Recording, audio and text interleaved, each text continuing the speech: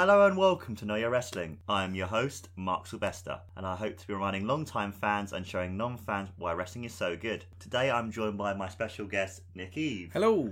And I thought, as Nick kind of went out of wrestling between the years of 2002 to 2007, I thought I'll show him a few matches, so today I've been focusing on 3. Yeah. So Nick, before today's episode, what is your knowledge on pro wrestling? It started when I was in primary school. Loved all the 80s kind of typical kind of the 80s get up. Got into the early 90s. I think SummerSlam 92 was my first main real pay-per-view, I remember. Building into 93, 94. Didn't really watch a lot of 95, 96. Then the Attitude Era when I was at school, at college, really kicked in for me. And then I got out of it about 0102. Picked it up again in about, probably about 11, 12. So a good 10 years. So who was the wrestlers that you connected with the most? Like, who did you really like? It was more, back when I was a kid, it was more the, I always preferred the IC title run. I just thought they were better matches, better built, better workers. I never was a massive fan of Hogan's shtick. It was all right for a bit as a kid. It was kind of to marvel to look at, but as you kind of got a bit older, I kind of grew out of the he gets a crap beaten out of him, then he wins. So I always liked the IC. So I mean, it was SummerSlam 92 with Bret Hart and Bulldog was amazing. And then you kind of get into Mr. Perfect from then to Tankred. I liked Tankred. He was just quite throwaway, quite fun. Yeah. And all those kind of workers around the IC title. I mean, Razor Ramon came in. He was a solid ladder match with Shawn Michaels, that kind of stuff. So that was a great ladder match. Really good. It was that WrestleMania 8 or 10. Yeah, great ladder match. And that was it for me. Yeah, and then I was a big Rock fan when the Attitude Era kicked in.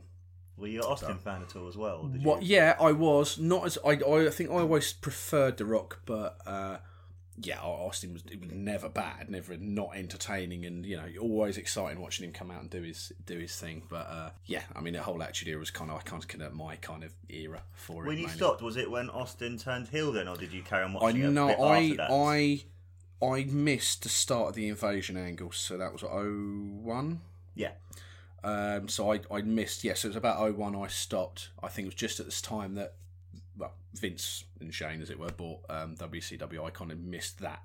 And that's pretty much my cut-off. So I missed all that. I missed, I've seen a fair bit of it now, but I do see how... and then when him and Angle were together as part of that kind of ridiculousness... I missed all that, but I've seen a lot of it now, and I wish I'd seen that live at the time. I bet that heel turn. I missed the heel turn at WrestleMania. Was it 16? 17.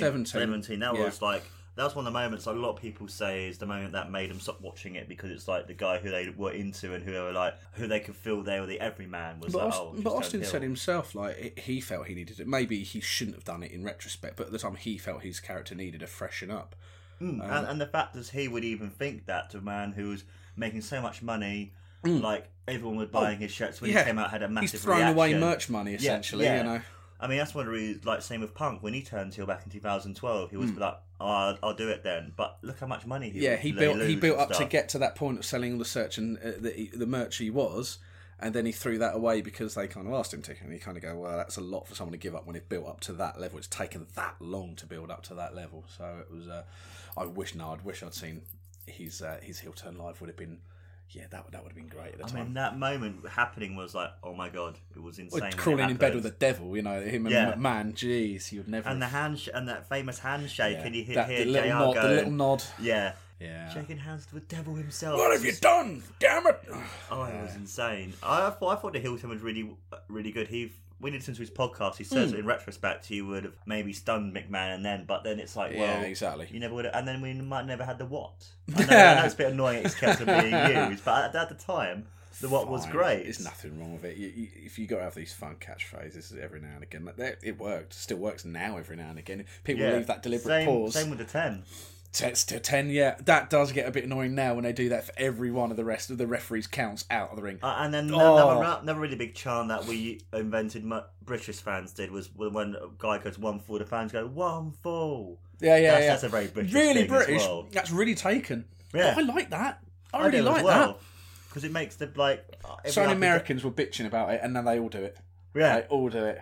I think it's fine. That's absolutely fine. I just because when I went to see NXT Takeover London, all the fans when it was the big, obviously the championship match when they match skill for 1 fall, 1 fall. It was great, you know. And they did it all through the because I followed a lot of Twitter feed for the UK Championship. I didn't get to watch it a lot of it live, but so many Americans, what's this 1 fall crap? Wish they'd cut it out. I was like, it's just fine. We're just all getting involved. We've paid our money, mate. You know, as people say, you paid your money. You can chant all you like to an extent.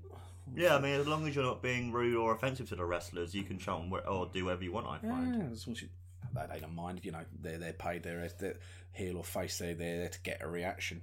You know, look at Roman Reigns now with the reaction he gets. When he walked out Raw after WrestleMania, he had everyone in a palm of his hand. Yes. 4-5 words. That's it. Everyone hates the state of that man. Doesn't matter. Yeah, no. I kind of feel like, even though I'm not a big Roman Reigns fan, I kind of feel a bit bad for the guy where it's like, technically it's not his fault, it's just the way he's booked. I thought he was like the cool one in the Shield. That was fine, and he was like your powerhouse. That was cool, and they would have been better just to keep him actually silent. Actually, just have him say barely anything on promos, and build him as that just deathly quiet. And I think with him being in the Shield, they were able to hide his weaknesses because he's by himself. A lot of people notice his weaknesses a lot more and stuff. Which is just have him pull out the high end moves, and the brutal stuff. Which is why I think if he was still part of the Shield, I think he'll be a lot more cheered. I think they'll bring it back. I reckon. I mean, come SummerSlam, possibly, maybe. I mean, they want to make Roman Reigns really popular, like, so I reckon they will at some point. They probably will, but they've got to be careful how they do it. That'd be interesting, but I mean, they don't want to annoy the fans even more, especially after the Royal Rumble 2015. Just how soon as Daniel Bryan went out. I remember. I remember watching that and being so upset because it's like you had a man who the fans naturally like, and you know what's worse? They're knocking him out early. It was too early. I don't doubt for a second it was. He should have won it. That's fine. But what would have been worse? Him going out when he did, or Roman eliminate him, Bryan to win it. I'm not sure. I wonder what would have got a worse reaction. I kind of think maybe eliminating him in the last 4 might have been better because at least he was still at least there. Getting down to the nitty-gritty. Yeah, getting down to the nitty-gritty. And that's when they lost the fans. That was crazy. It was. And also as well, before today's episode, have you ever heard of the wrestlers that we're looking at today? Yeah. So I mean, Angle is clearly an absolute legend. Michaels speaks for himself. Yeah, I'm not massively au fait. I know Christopher Daniels in. I've seen a few of his matches from TNA, but not massively au fait with him. But yeah, Edge and Mick Foley, yeah, definitely. So yeah, very, very much au fait. And Styles and Joe? I hadn't seen a lot of their history. More Styles. I'm aware of all his work in New Japan. Not seen a lot of it. But just in the ether, just like everyone knows how good he is, even though if you haven't seen a lot of what he does. I saw a bit of his TNA stuff. I hadn't seen a lot of Joe, and I'm aware of his history with Ring of Honor and all that kind of stuff, but not seen a lot of their history. But you just kind of, the way they're talked around, they're big deals. Just seeing how AJ Styles has been over the last 18 months, it's just been ridiculous. So that just reaffirms it even more, And the fact as well that when they were in Orlando for the Royal Rumble last year, just his reaction alone was insane. It's like, it's great that... Even better when they got the camera on Roman Reigns for the first 10 seconds. Brilliant! Yeah, I know. It's so weird. But that was, and especially you didn't expect that necessarily that kind of theme tune for Styles either. Not at all. So that even clouded the reveal even more. And when it said, I am phenomenal on the Tyson George, everyone knew instantly. And then, even when I was watching with my friends... at 3. Why not? Kick the Rumble off. Yeah, big moment and all that. I'm surprised they didn't have him number 2 or something. Because, sometimes they have, like, back in 2013 when Jericho came back, he was number 2. True. And then the big moment, that was really cool. That would have been started off well, yeah. Yeah. And now we're going to talk about the matches then, guys. And match 1 was between Shawn Michaels versus Kurt Angle at WrestleMania 21. Whoa! Kurt Angle! Here we go! Angle is suplexing the world! Look at Kurt Angle! Uh-oh! Oh, yeah! It's blocked! Blocked an ankle lock! Ankle lock! Michael's trying to sweep chin music. Angle's out! God! Angle's quest to be in the main event at WrestleMania has been ended by Shawn Michaels. Shawn Michaels, my issue with you does go well beyond the Royal Rumble. It goes all the way back to 1996. I won a gold medal. And people are talking to me about some guys named Shawn Michaels gliding down from the rafters that year and putting on a wrestling clinic. And that ate me up, Shawn. Because truth be told, you are one of the best of all time. but to even suggest that you're the greatest wrestler of this generation is an insult to me and everything I stand for. He is the most decorated athlete in WWE history. I'm an Olympic gold medalist. Kurt Angle is a former European champion, tag team champion, intercontinental champion, WCW champion, a king of the ring, and a 4-time WWE champion. I beat 5 of the greatest superstars in WWE history in a 6-man Hell in a Cell. I, Kurt Angle, am the greatest athlete ever in the history of the WWE.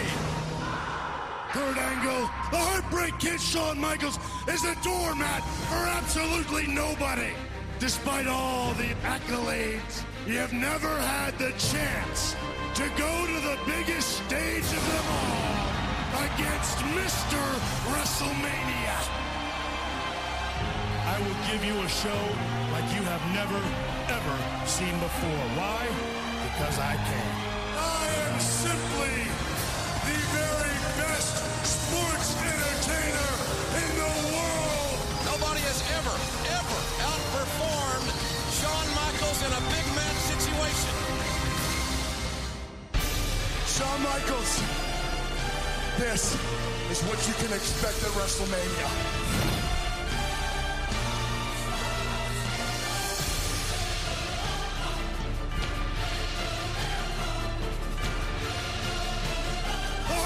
Is a doormat for absolutely nobody. At WrestleMania, HBK and Kurt Angle, first time ever. So then, my friend, what do you think about this match? I thought going into it, obviously Angle was your heel. You could see on the promo how he'd been a bit of a dick, frankly. Just low blowing people, ankle locking randoms. I thought the match was built really well. Just a little Angle had the heel tendencies throughout, over grabbing a hair and just, that kind of Angle slam into the ring post looked pretty brutal.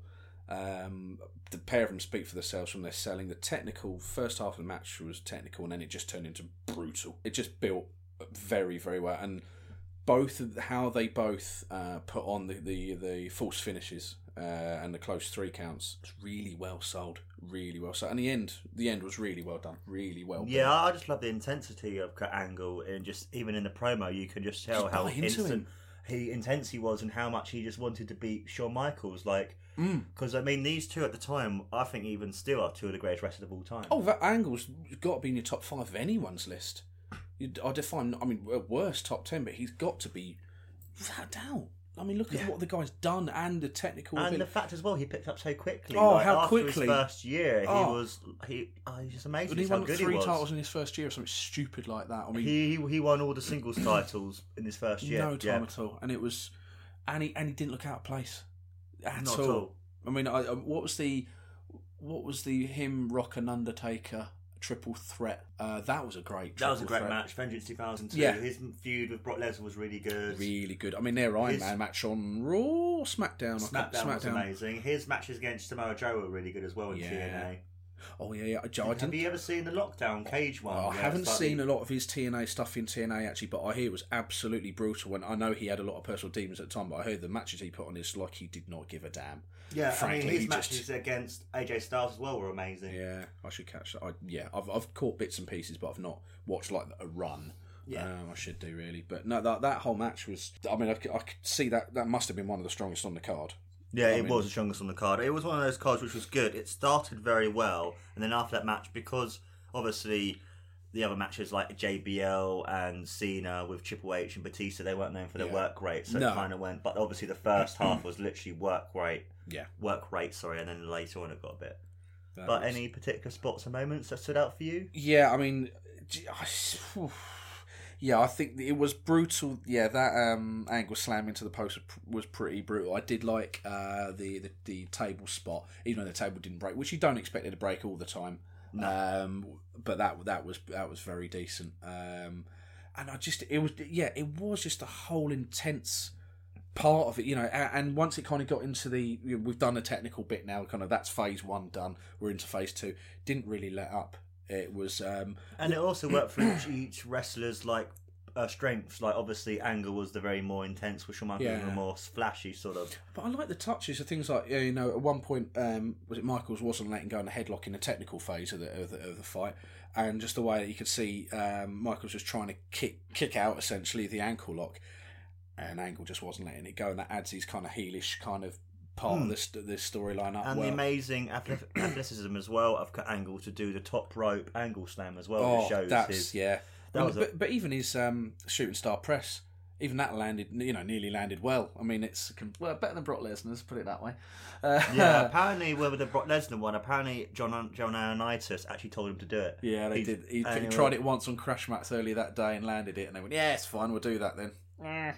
Yeah, I think he was slightly out of position, so I was like, that would have been that was supposed to be the finish of the match, but it was still a good match though. That one was. I haven't watched that for a while, but no, this was just very, very good, very, very good. Just you combine to it, and it's just good storytelling, and there's just clever little touches throughout the match.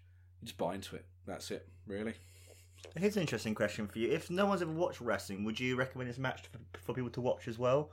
Because sometimes when I get certain guests, I like to ask them would they recommend matches to show new fans that would be a really solid one.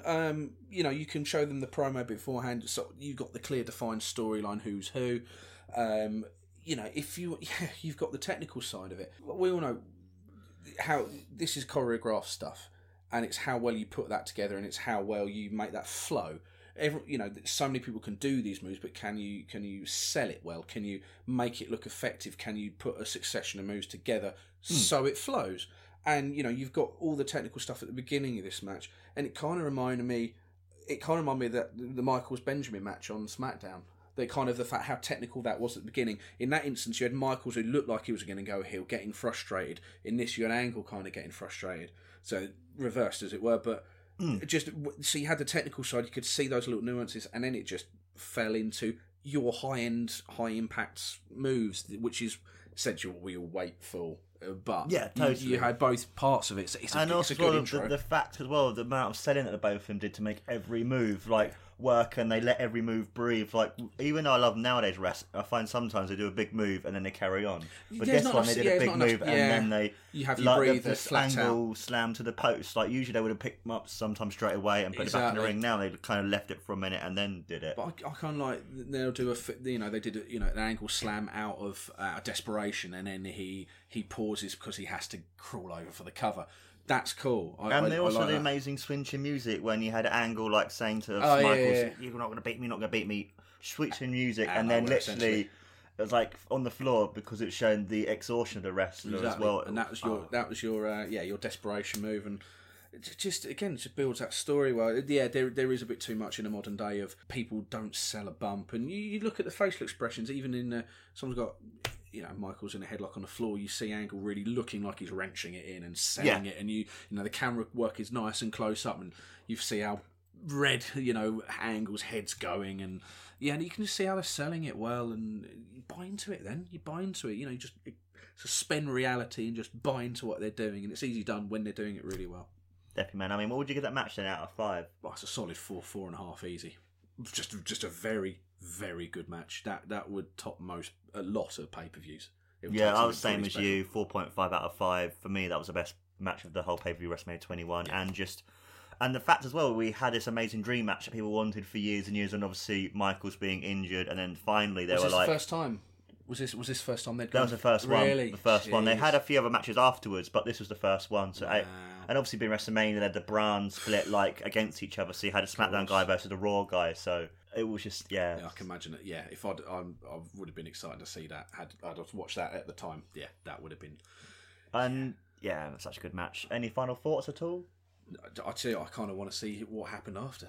Frankly, because you've seen it now, you kind of want to go, okay, what happens now? You know, where does Angle go from here? They had, when Angle got moved on to Raw, they had a match at Vengeance, I think it was, and then they had a 30-minute Iron Man match on an episode of Raw as well, which was a really good match too. And was that kind of the end of their feud after that? And pretty much, yeah. And then that's when Michaels moved on to Hogan. sort of time. Yeah. I will catch up with. I haven't seen that in a long time with Michael's ridiculous selling. That's another story for another time. Oh yeah, that was such a funny match. I remember watching that live and just thinking, yeah, he's doing this on purpose. Yeah. I'm not surprised. I don't blame him for a second. Anyway. But no, I really enjoyed it. Really enjoyed that. And, I went quiet during some of the matches, so if you're keeping me quiet, then you've done quite well. And then match number 2 was between AJ Styles versus Samoa Joe versus Christopher Daniels at TNA Unbreakable back in 2005. It's time for the signature division of TNA to take center stage. It's time for the X Division Championship match, and here are the X Factors. Back in August, the unbeaten Samoan submission machine, Samoan Joe, captured the Super X Cup to become the #1 contender. The Fallen Angel, X Division champion. He may have influenced the outcome last month at Sacrifice, but TNA officials insisted that AJ Styles deserves to be included in the three-way. At Unbreakable, they're going to settle their differences. X Division title goes to the wrestler who scores the first submission or pin. Will it be Samoa Joe, the phenomenal AJ Styles, or the champion Christopher Daniels?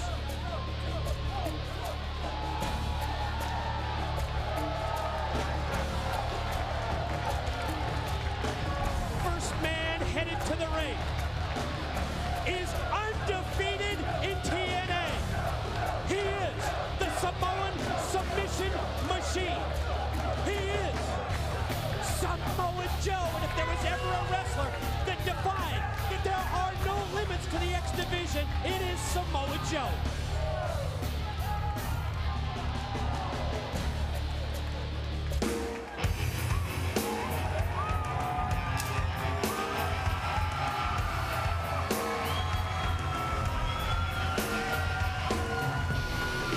When you see this man, Mike, you think of one word, and that's phenomenal. There is nothing he hasn't accomplished in TNA, but this could be his toughest battle yet. We saw how tough it was with him against Samoa Joe. We saw the Iron Man matches and the things he's going through with Christopher Daniels, and now he has to deal with both of them at the same time.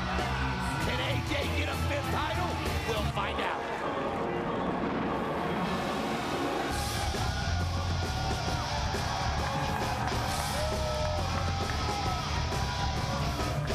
Quite simply, the Fallen Angel Christopher Daniels now holds the record.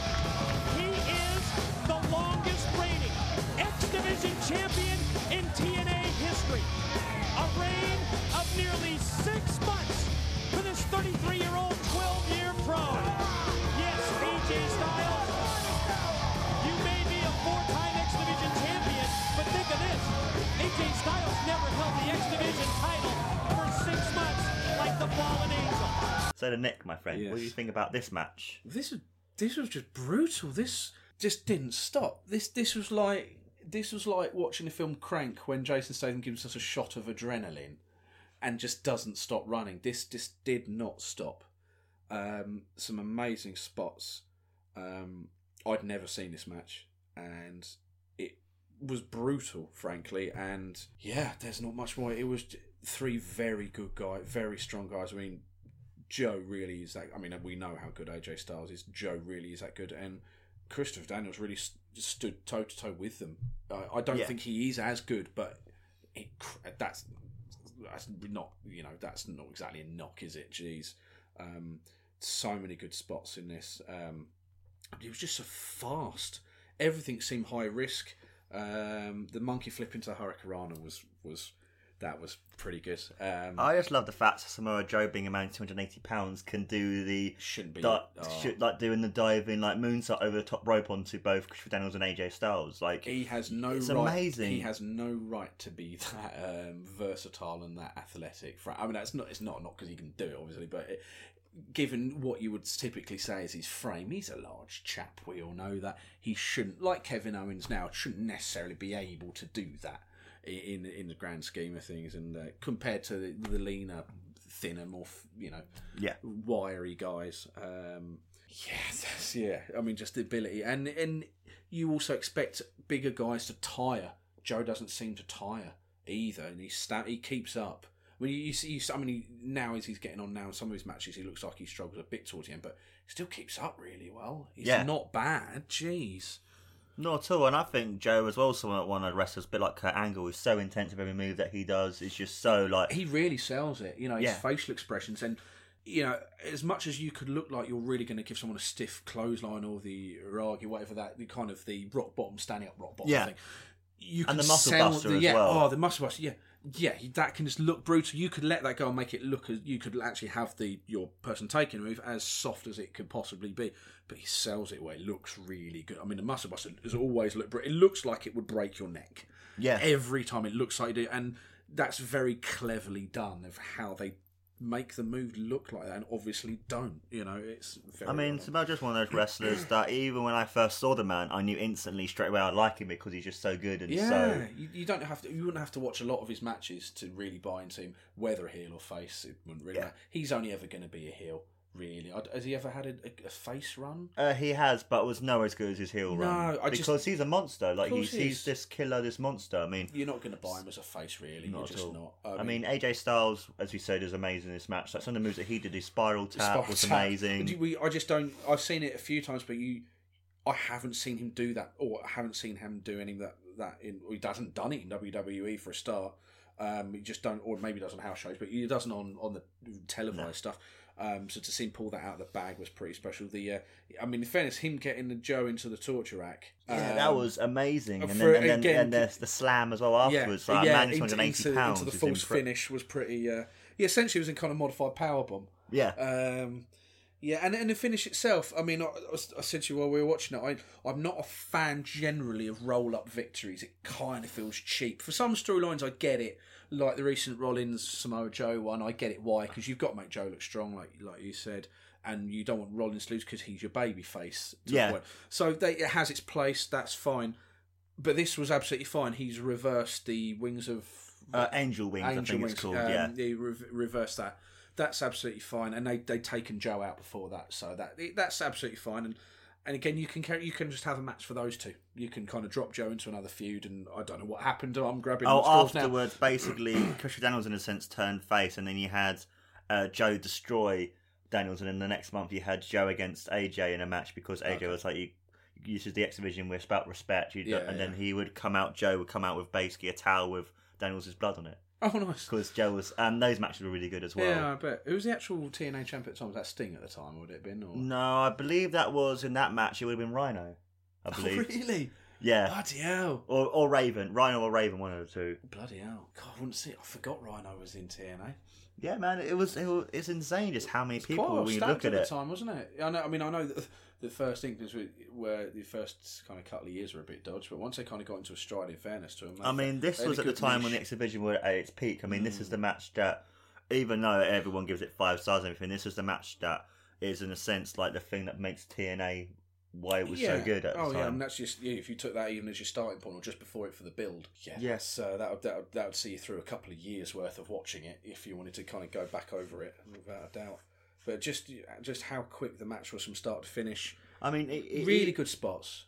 Really good spots. I mean, even the first second when you had Daniels like going, "Oh, you got to beat me, and then you had Joe and then brutal AJ kicks. Just brutal kicks to Daniels, and just how like loud and how much selling Daniels was doing. It was just, even in the first second, was just, it's gonna be a good match, because some matches I find like they might be start slow and then get into it, but with that match it was just instantly just like amazing. Just went from 0 to 60 in split second. There was no kind of, okay, let's build this baby up. There was none. I suppose you can't. It's difficult to do that with a slow build with a triple threat. Yeah. That only works if you take someone out quickly, and then two guys will build it. And also, as well, being the X Division, it's known for being the more faster sort of pace match in the sense that it kind of had to start. I suppose that's the equivalent of your IC title to a degree. Yeah. Yeah. I mean, at the time, like the X Division was in a sense the LIC Championship of TNA. Yeah. It was the match that everyone knew was going to be a good match. A good workers match. Yeah. I mean, would you give that match an out of 5? That's got to be pushing a 5. In fairness, for just I'm the same as you. 5 out of 5. Yeah, too. it's got to be. At worst, it's 4.5. But just if you had nothing else, that could headline a lot of pay-per-view. I mean, you think of all the pay-per-views. I mean, that was the one that headlined that pay-per-view, actually. Would have had to. There's no other option. Who follows that? It's the same with the whole back at WrestleMania where you had Michaels against Undertaker, and it was just like, how can he? And then finally the next year, 26, 27 or whatever it was, yeah. Yeah, and then the next year they had it headline. It's like, yeah. How can you have a match that good and not headline a pay-per-view? Yeah, I think they learned. I think we'll do it again, and I think this will headline. Yeah, I don't know who did follow the first one. That was Triple H, Randy Orton. Oh dear, because it was a very intense feud. It's like you had a man who was attacking was his this where family. He was kissing Stephanie and punted Triple H and all that kind of stuff. Yeah, and you would think they would have made it like a hardcore match because it's like Triple H is pissed. You know why? He's just going to want to beat 7 shades of crap out of Orton, and we'll just do a straight 1-on-1. Oh no, no, you wouldn't want to follow that. It could have been worse. It could have been Batista and who was it? He had a bad WrestleMania. His Undertaker wasn't the best WrestleMania match. Undertaker Batista. I quite like that one actually. I thought it was quite a good one. In fairness, like Dave doesn't have quick matches, does he? Bless him. He's pretty limited. But it wasn't actually. I watched that recently. That came up on a YouTube video recently. It wasn't bad. It could have been worse. There has been worse. I mean, then again, wrestling Undertaker, who for those years had so many great matches. That I mean, the Hell in a Cell match was amazing with Triple H. Yeah. The obviously Michaels Punk match were really good. Yeah. Edge match was really good as well. Yeah, he's like you said. Was it 23 to 29? Well, not exactly a bad run, was it? Not at all. I just think it's amazing that when he got given actual really good wrestlers to wrestle against, just how good those matches were. And every year, everyone knew taking the match was going to be the best match. Yeah, I mean, I suppose what's the better one though? The first Michaels one, probably just about.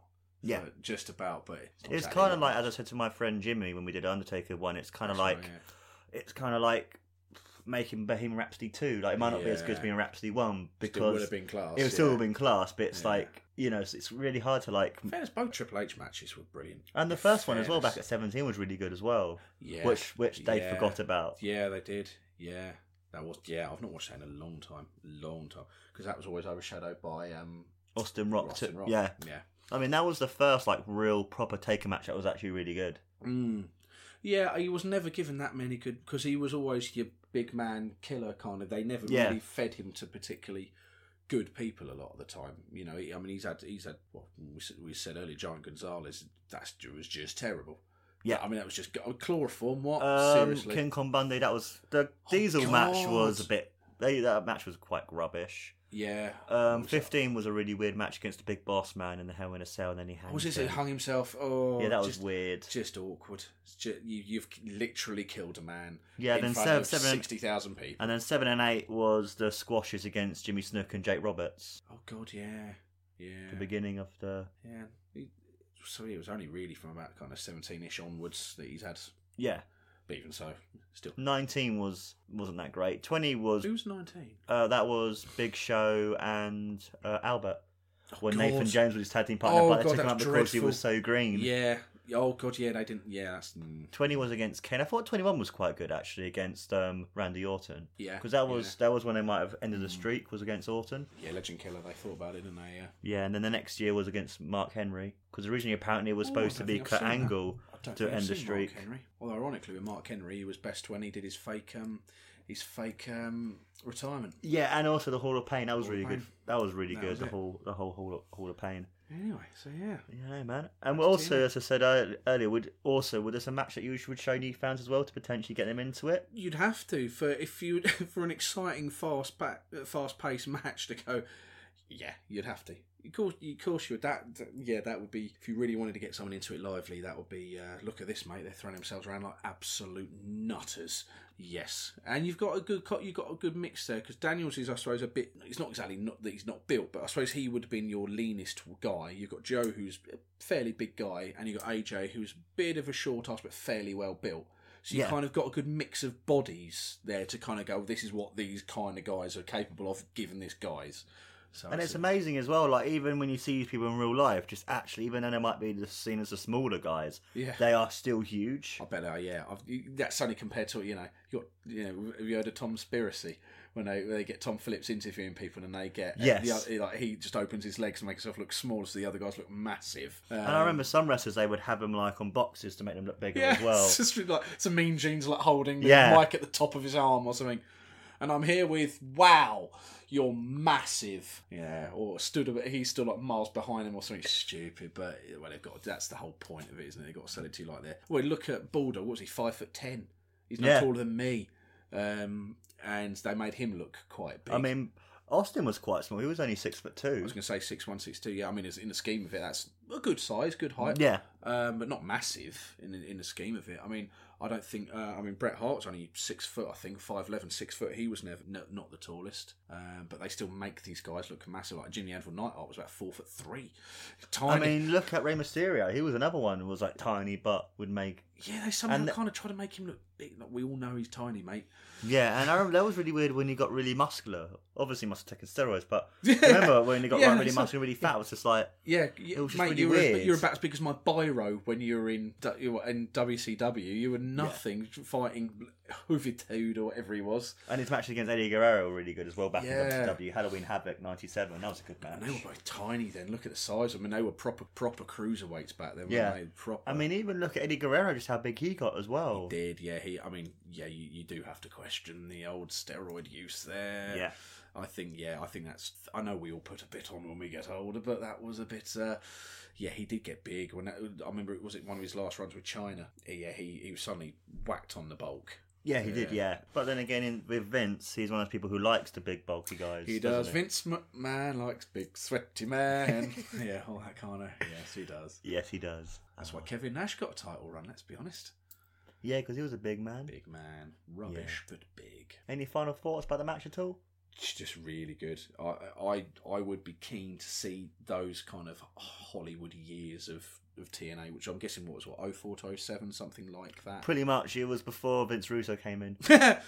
I mean, have you heard about the really bad Last Rites match? Which was everyone was saying fire.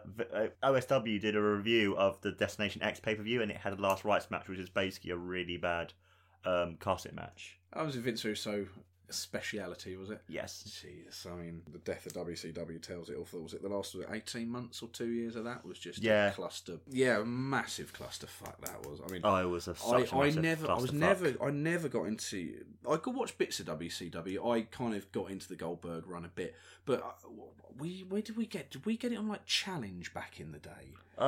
What did we used to get it on? Sky? It was on TNT or something like that. Yeah, because before we actually got Sky, we used to watch it, but then as soon as we got Sky, we couldn't get TNT anymore. No, we couldn't get WCW, and so you had to watch it on like Channel 5 or like something weird. There was always a weird. I don't know if it was the mic effect, but the sound of the wrestlers falling on a WCW ring always sounded more brutal than a WW. It was a different sound. Yeah, it was, different WW. It sounded like they were falling literally straight onto plyboard.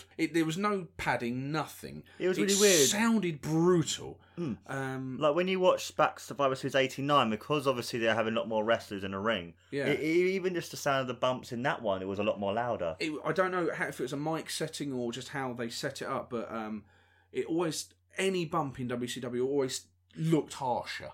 I don't know, it wasn't much give, or I don't know what it would just sound. I don't know what it. Obviously, it's mics up under the ring and amplified or what have you. But I never followed a lot of WCW. I just didn't buy into a lot of the characters there. I know they had their moments, and I know they did. Obviously, I won the ratings war for 4 years straight, or whatever it was. I mean, the NWO was a thing that literally took WCW.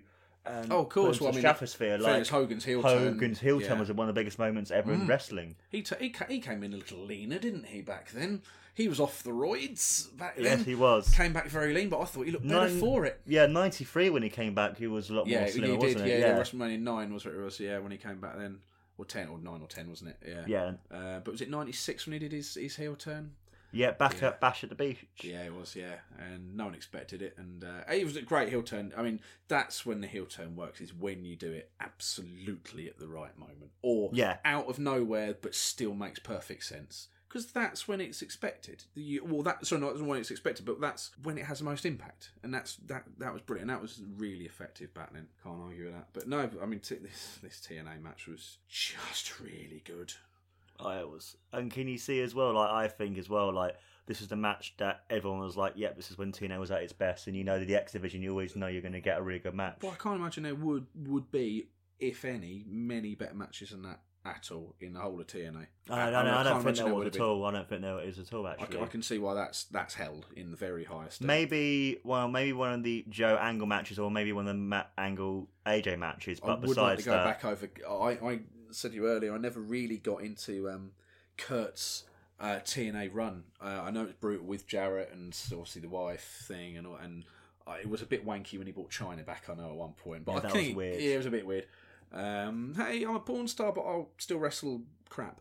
But I suppose that kind of had to end the feud at some point. But yeah. But I know he was in his depths of alcoholism or whatever he was into at the time, Kurt. But I have seen few of clips of his matches back then. And they did look like they were brutal. Yeah, they were really really good. He went for it. So I'll be interested to go back. And I'd like to see Styles, because I know Styles was in TNA from the very beginning. Yeah, he was in Ring of Honor and TNA from the very beginning, pretty much. And because I watched a couple of an early TNA episode, one where Jarrett guitared a dwarf after the dwarf pulled a gun.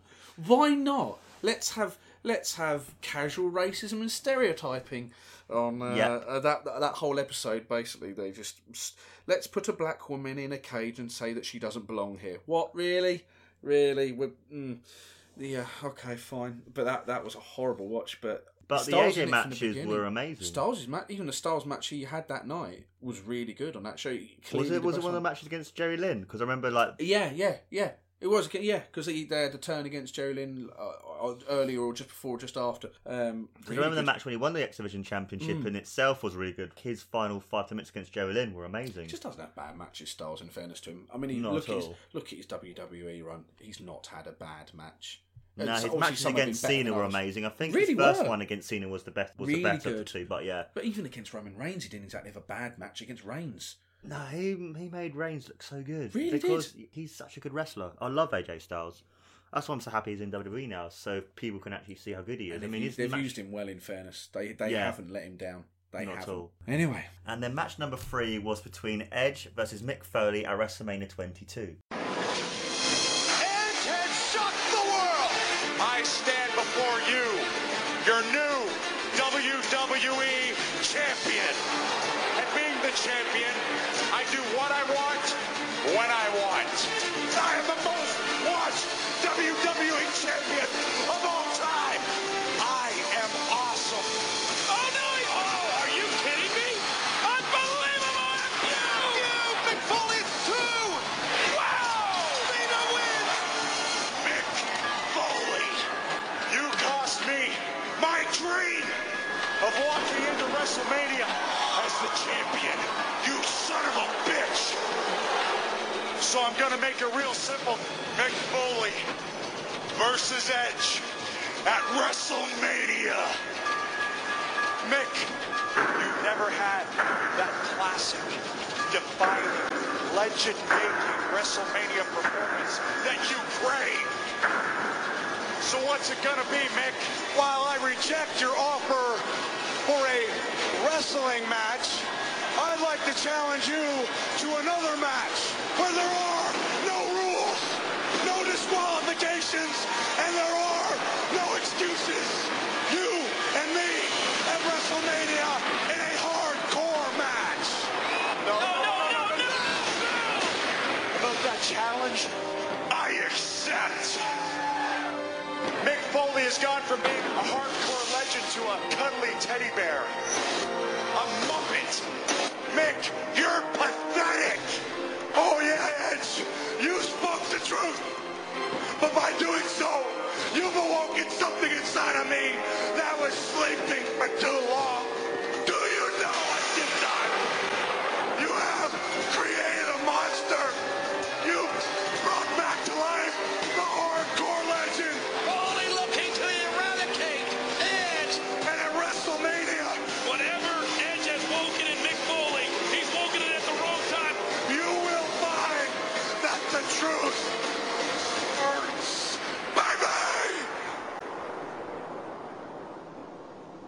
saying, Nick. Yes. What do you think about this match then?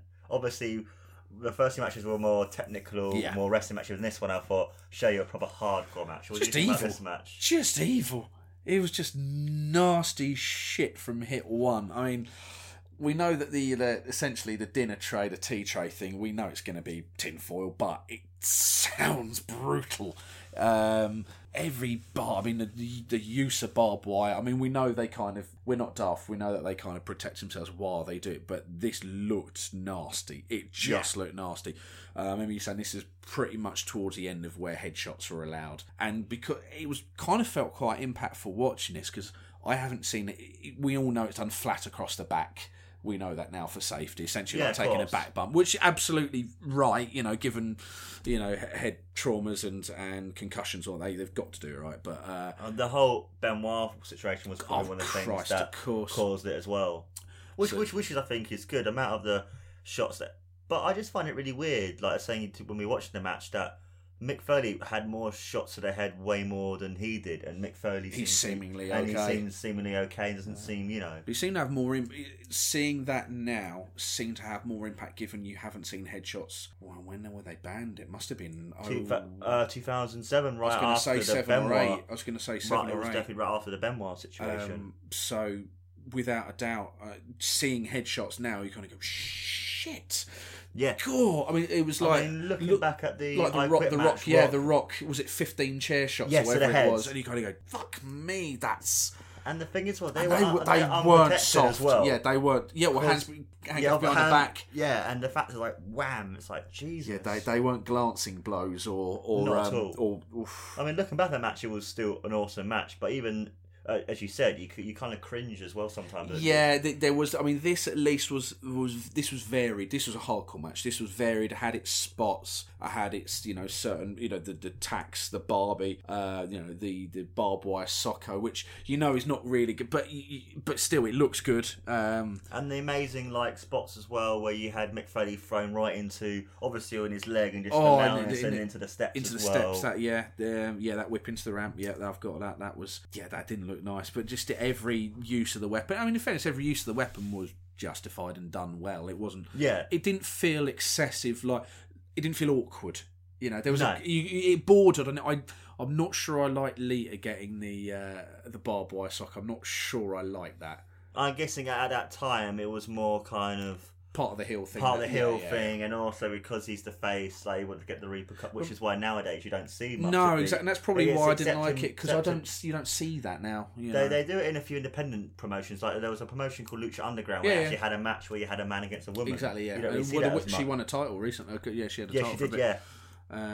And it's I mean, you don't see a lot of blood, and this was proper blood. I mean, Mick Foley having the barbed wire around his waist for the early spear, and you can see the puncture mark from the barbed wire in Edge's arm. You see the actual blood. And coming also out of when you see it, you like, it's one of those things you wouldn't expect it, because you just think Mick Foley's just wearing an extra flannel shirt, and when you see it, it's like, that's really clever, really good. And because I think as well, Mick Foley is someone who's, even though he's known for being a hardcore man, he's also really good at his selling as well, making every move that Edge was doing to him. Look at Mankind when he used to while he was doing that, you know, as he was doing it, which was part of his. That was a terrible impression, by the way, but that was part of his thing. It kind of sold it really well. But on the contrast we were saying about Samoa Joe, not tiring. Mick Foley, like, instantly always looks like he's knackered from within 30 seconds of match, but will just keep going, and that's kind of quite endearing, which is part of, I suppose, his character, that he'll just take ridiculous bumps, as we know. Damn it, he's killed him! All that kind of stuff. Oh yeah, I mean, that I showed one of my friends the Hell in a Cell match, and he was like, "Oh my god!" Had he ever seen it before or not? No. Oh Jesus. I mean, it's bad. I mean, it's a weird thing with a table spot, because essentially a table will break your fall. You know, so we know it looks brilliant. Everyone wants to see it. Everyone knows someone going for a table, but we know it breaks your fall. So we know in the back of our head it probably doesn't hurt. I'm afraid it does. I'm telling it, a massive injustice. So coming off that's a high off the cage. Yeah, we know it's going to look brutal. I don't know if breaking it, I'm guessing maybe the table helped, but him going through the Hell in a Cell and breaking the damn ring, which that wasn't supposed to break. No, it was just a back body drop, and he was just to land on the fucking thing. I mean, the first one was planned, but then the second one through the really cage into the ring wasn't at all. I think you can even see Undertaker going, shit. Yeah. Oh, bollocks. And the fact as well, he went on to even finish the match as well, just shows just how tough teeth he is. coming out of his nose. Yeah, I know. Jesus, wet. And it's amazing that when you see his family watching it, especially the Rock match, and you see them crying and stuff, and it's like... Yeah, that's when that was awkward. That his family are front row, and I mean, watching that be on the match is like... Yeah, I saw that for the first time Beyond That last year. Oh, really? First time ever. I got it in a charity shop for £1, and I thought, you know what, I've never seen that. Watched it, and it was horrible to see Jake the Snake as he, descended to what he was before. The DDP thing, which is really good for him. I think it's amazing just how far he's even gone, Jake Roberts, and same with Scott Hall. That's been incredible. Have you ever seen Wrestling with Shadows, the Bret Hart one? Where it was about I want to see that. I just haven't got. No, I do want to see that. It's on YouTube. I will find that. No, I think I've got it on a save list. YouTube. I'm sure I've got it on a save list. But yeah, I mean, to see Mick's family at ringside, and then afterwards, was there part on that on Under the Mat where you. Did you see The Rock apologising to his or consoling his family? I can't remember. I'm sure there was. Yeah. I think. Oh yeah, he come and checked him over when he was having all his stitches done afterwards, wasn't there? Yeah. You couldn't see Rock going, I might have gone a bit overboard there, mightn't I? Fuck, Ooh. But I guess it's one of those situations when you're in that situation and the adrenaline's going through you. You're putting on a show as part of it, And they would have planned a lot of this out.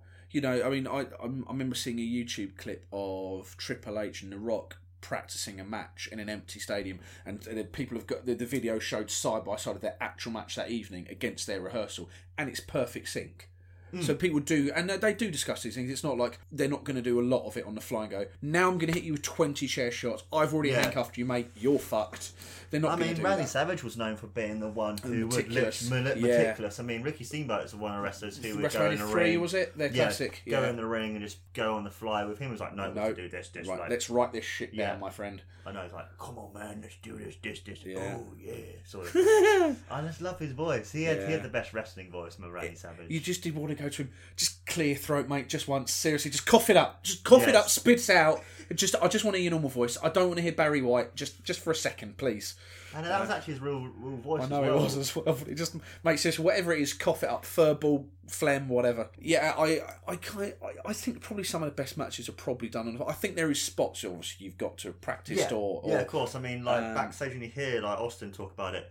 Like they wouldn't do the main spots, and then like he would use the crowd to see what to do next. Well, of course, I mean, because he was saying like in different towns they would change up the matches because obviously you can't do the same match in every town. Because some people will follow you, as it were. Or... Yeah, and different fans like different things too. Anyway, back to the match, I suppose. Would you give a match an out of 5?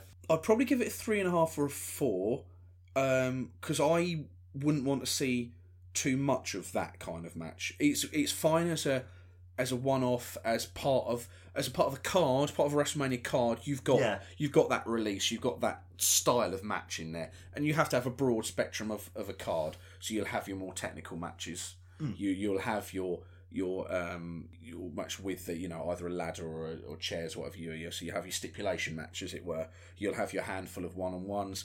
This is part of a card, absolutely fine, fit in the card fine.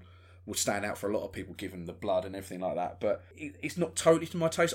Some of the shots still look brutal, and you do watch it go, oh yeah, but that was done fine. I've seen hardcore matches that just they do it for the sake of doing it, and therefore you lose the impact of it, or there's not enough variety with how they do it. And also being those two wrestlers, they know what to do. They know like how much to use, because they'd rather obviously Edge for years used to be the more like do as much as they can. Exactly, and then had to watch his neck for a while and all that kind of stuff. And also as well, I want to show you this match because I want to show you a bit of a variety. So really good. The technical and absolutely. Then the hardcore well, you've had a technical, you've had a fast-paced, athletic match, and then we've got this. It's a really good range. Can't argue with that at all. I mean, do you remember when the hardcore title was on a hot potato, essentially? And yes. It was 24/7. Oh, I used to love that was fun. Kid. That was really fun. What was it one WrestleMania they had that 24/7 throughout the whole show? Or as there was a SummerSlam or WrestleMania? 18, that was 18. All the way through. Yes. I remember watching that thinking, this is brilliant. You could just cut to backstage and just get Boss Man just pinning someone up against a fucking wall. And then you had Molly Holly as a champion as well for like a minute. Twatting the superhero dude. Hurricane twatting and then she got twatted by a door by Christian, and he won. It was like, and then your little dude, and then Maven ended up Yeah, having the championship. It was your little scrappy do essentially. What was his name? Little Junior Hardcore Holly.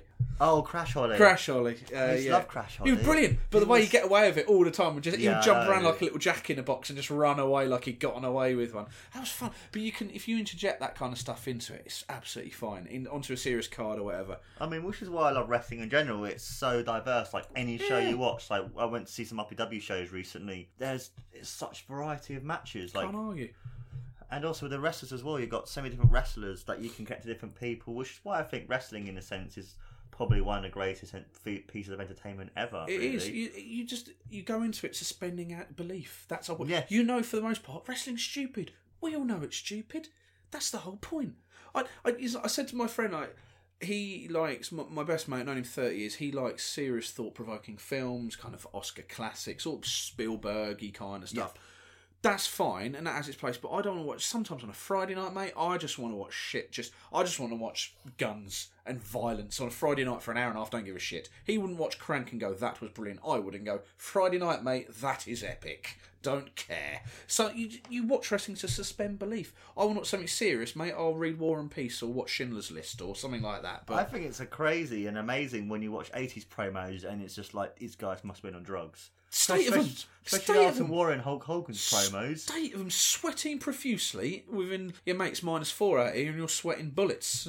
Seriously. And look at the size of them back then. I mean, Christ. I mean, they must have bang on the roids. You know, you can't get that big that quickly.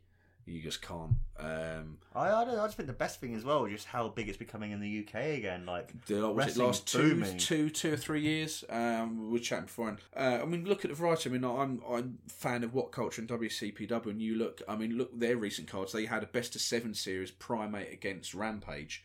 That was fucking brutal, really brutal. But then you've got Ospreay doing flippy shit. 2 matches in the card down the road. And you've got Marty Scurll, who's one of my favourites. Really good, amazing like spots with the finger break, and it's like, even though he's not breaking the finger, no, you lose yourself, belief, you don't care. And you just go, oh my god, you sick fuck. Exactly, it's you crazy. Don't care. But you look at, I mean, the scene. I mean, I still, and I've got to break my cherry sometime, but I still haven't gone to a live show, and I will. There's a couple of local ones. I really want to go. I just enjoy it for the night and get involved. And everyone can get involved. If you just go there, you get some people. I've seen people in crowds on YouTube videos who just act like dicks. Well, don't go then. Don't go. If you're just going to give people grief. I mean, I saw there was one guy on a What Culture. They'd had their headline pay-per-view and then they had essentially their Raw, their Loaded. It's called Loaded on the night after. I don't know if they filmed it the same, but it's 2 nights. So it was the same night, but. One guy was by the entrance ramp as the wrestlers come in, and he was just being a twat, just complete twat. And then the point where I bet a couple of performers like, I am gonna properly tag you here, mate. Yeah, they got really he got really in their face. Like, mate, seriously, like, no one's there for you. Fuck off. I mean, I kind of understand when it's like to build up a heel, like the fans would do it, but when it's a face, like you don't do that. And it's weird now, like one of my friends I went to see RPW with, he would kind of like square up to and antagonise a heel, but that's what you would do to a heel. Because some promotions kind of allow that. I mean, I know at ICW they do that a bit more, and other things like they kind of have a bit more interaction. Because a lot of like the British promotions, because they're a lot more smaller, it's more intimate with the fans. Like you can meet the wrestlers even before the shows. Like I met Marty Scurll and I bought my t-shirt from him. Exactly, and AJ Styles, I met him. It's a lot more accessible now and stuff like that. When WWE, obviously, they're a bigger company, they can't do it as much. No. But now kayfabe's a very difficult thing now. Yeah. With social media, I mean, recently was it Titus O'Neil posted a picture of them on the European tour. You've got Roman Reigns and Braun Strowman in the same picture. Yes, I smiling, saw and that. You kind of go, "Well done, Titus, you prat." And the thing is, I think we all know now, those episodes you see on TV, that's when you buy into the storyline. That's when you switch it on. Back in the day, in the 80s and 90s, if you were a heel, you were a damn heel. If someone asks for your signature and you're a heel, you don't sign a bit of paper. You're not nice to that kid. Also, you are a dick. Yeah, and also as well, when they used to have them, like obviously they used to travel separately with each other, and also as well they used to do it where if someone came backstage, you would be seen, like you might be talking to them, and then suddenly in a minute, someone's coming in. Yeah, step it on, like, look at me evilly. Don't talk to them at all. Exactly. But now we know that's broken. It's very difficult to keep kayfabe up now. Yeah. Very, very different. Very, very rarely do you get a genuine feeling of that's like, shit, this could actually be real. There's not much, but I But think also as well, because a lot of fans are so much more smarter now, they know the inner workings, and they know in They a know sense how things it's work. predetermined. It's, as people would It's all a say, it's work. fake, even though it isn't. It's Yeah. a work. And we know, but we know that, so that's fine. So we now, a lot of people now look out for how well something is done, Yeah. how well a storyline is done, how well it's put together, how well it's presented to us and sold. I mean, my friend Jimmy, who I do the podcast with quite a lot, was before I showed him, and when he went to RPW, he loved it, and it's like one of those things you lose yourself, and even he was getting involved, chanting and Of stuff. course. That's what you do. I'd be interested to see if I would chant at these things, because I've been at gigs where, like, lead singer in a band wants you to chant and stuff, and I don't know, I don't want to chant, I'll look like a dick, but I might do that at a live show because you buy into it. You kind of, fuck it, I'm here, I'm into it, I pay my money. And also, if you look like a dick, you got 1,000 other people who would probably do the same thing as you. Yeah, why not? And probably chant. So I'll buy a couple of t-shirts, and but it's good. I mean, was it last 2 or 3 years that British Wrestling has really kicked in with all the different promotions? And I tell you who's really grown on me, Travis Banks. Yeah, he's really good. I saw him on Really RPW. good. He's I thought really he was. good. I only saw it first time I ever saw him was on WCPW, and I thought, oh, you're decent, you're fine. I thought you'd be a mid-carder kind of thing, but they could really push him, and he's he's got, I think, a tag title somewhere, and he's got a current title. Yeah, he's as the well. he's a Chab Champions with another guy who's Is it part of Evolve, is it? CCK. CCK. He's RPW Tag Team Oh, Champion. Yeah. Really, I mean, he had a really good match against, I'm sure it was Zack Sabre Jr. Really good match. Yeah, I think he won that, and for me that went, shit, you're really good. And Yeah. then again, Zack Sabre Jr. doesn't put on bad matches. Nah. I'll be honest, like, a lot of fans were kind of 50-50 on this match against Kushida at RPW, only because it was so technical. Oh, really? It was really, really technical. It's one of those matches, if you're a newer fan who likes the more sort of higher flying, more flippy, flashy, more sort of, you would have found it quite boring. But I really enjoyed it because it was quite more technical, and they were like doing many reversals. But you look at and it that as sort of thing. As a card, don't you? You look at it as evening, so you will have your hard hitting, slow lumbering matches. You'll have a couple of high. It also depends how you stagger that card. We were talking earlier about WrestleMania 33. To me, I mean, so many mixed reviews. I thought it was very average to poor. To be honest with you, I thought the running order of the matches was wrong. I thought the length given to matches was wrong. Flo Rida performing, that's 5 minutes of my life I'll never get back in. I know every minute of my life is a minute I'll never get back again, but that particularly was fucking dreadful. Yeah, well, I'd rather have 5 more minutes on the Randy Orton Bray Wyatt match and had that as a passable match. I would have had it on the Owens. Fest it was. I would have had it on the Owens Jericho match. The Either match way, that had the best build for yeah, a year. it was the best build. It was the best built match, and that should have been on. That should have been the penultimate match. You could have headlined that, but with the Undertaker essentially retiring, I can absolutely understand. Yeah, of course. But like they did the right thing with Lesnar. That was fine. Lesnar Goldberg was fine. Just 5 minutes of fury, not 7 shades of shit out each other. Because if it wasn't a spear, a jackhammer, an F5, fuck off. Yes. That's fine. But that's what that should have been. That was fine. Which is what they use in Goldberg's strength. He's not a man who's known for having these long 10-15 minute matches. Shouldn't have had the RC title on the pre-show. Frankly, that's one of your top titles. Don't have that on the pre-show. Cruiserweight as You're well. That was on the devaluing that title. Yeah. Absolutely devaluing it. One of the women's matches could have gone on the pre-show, frankly, just because it wasn't particularly well built in places.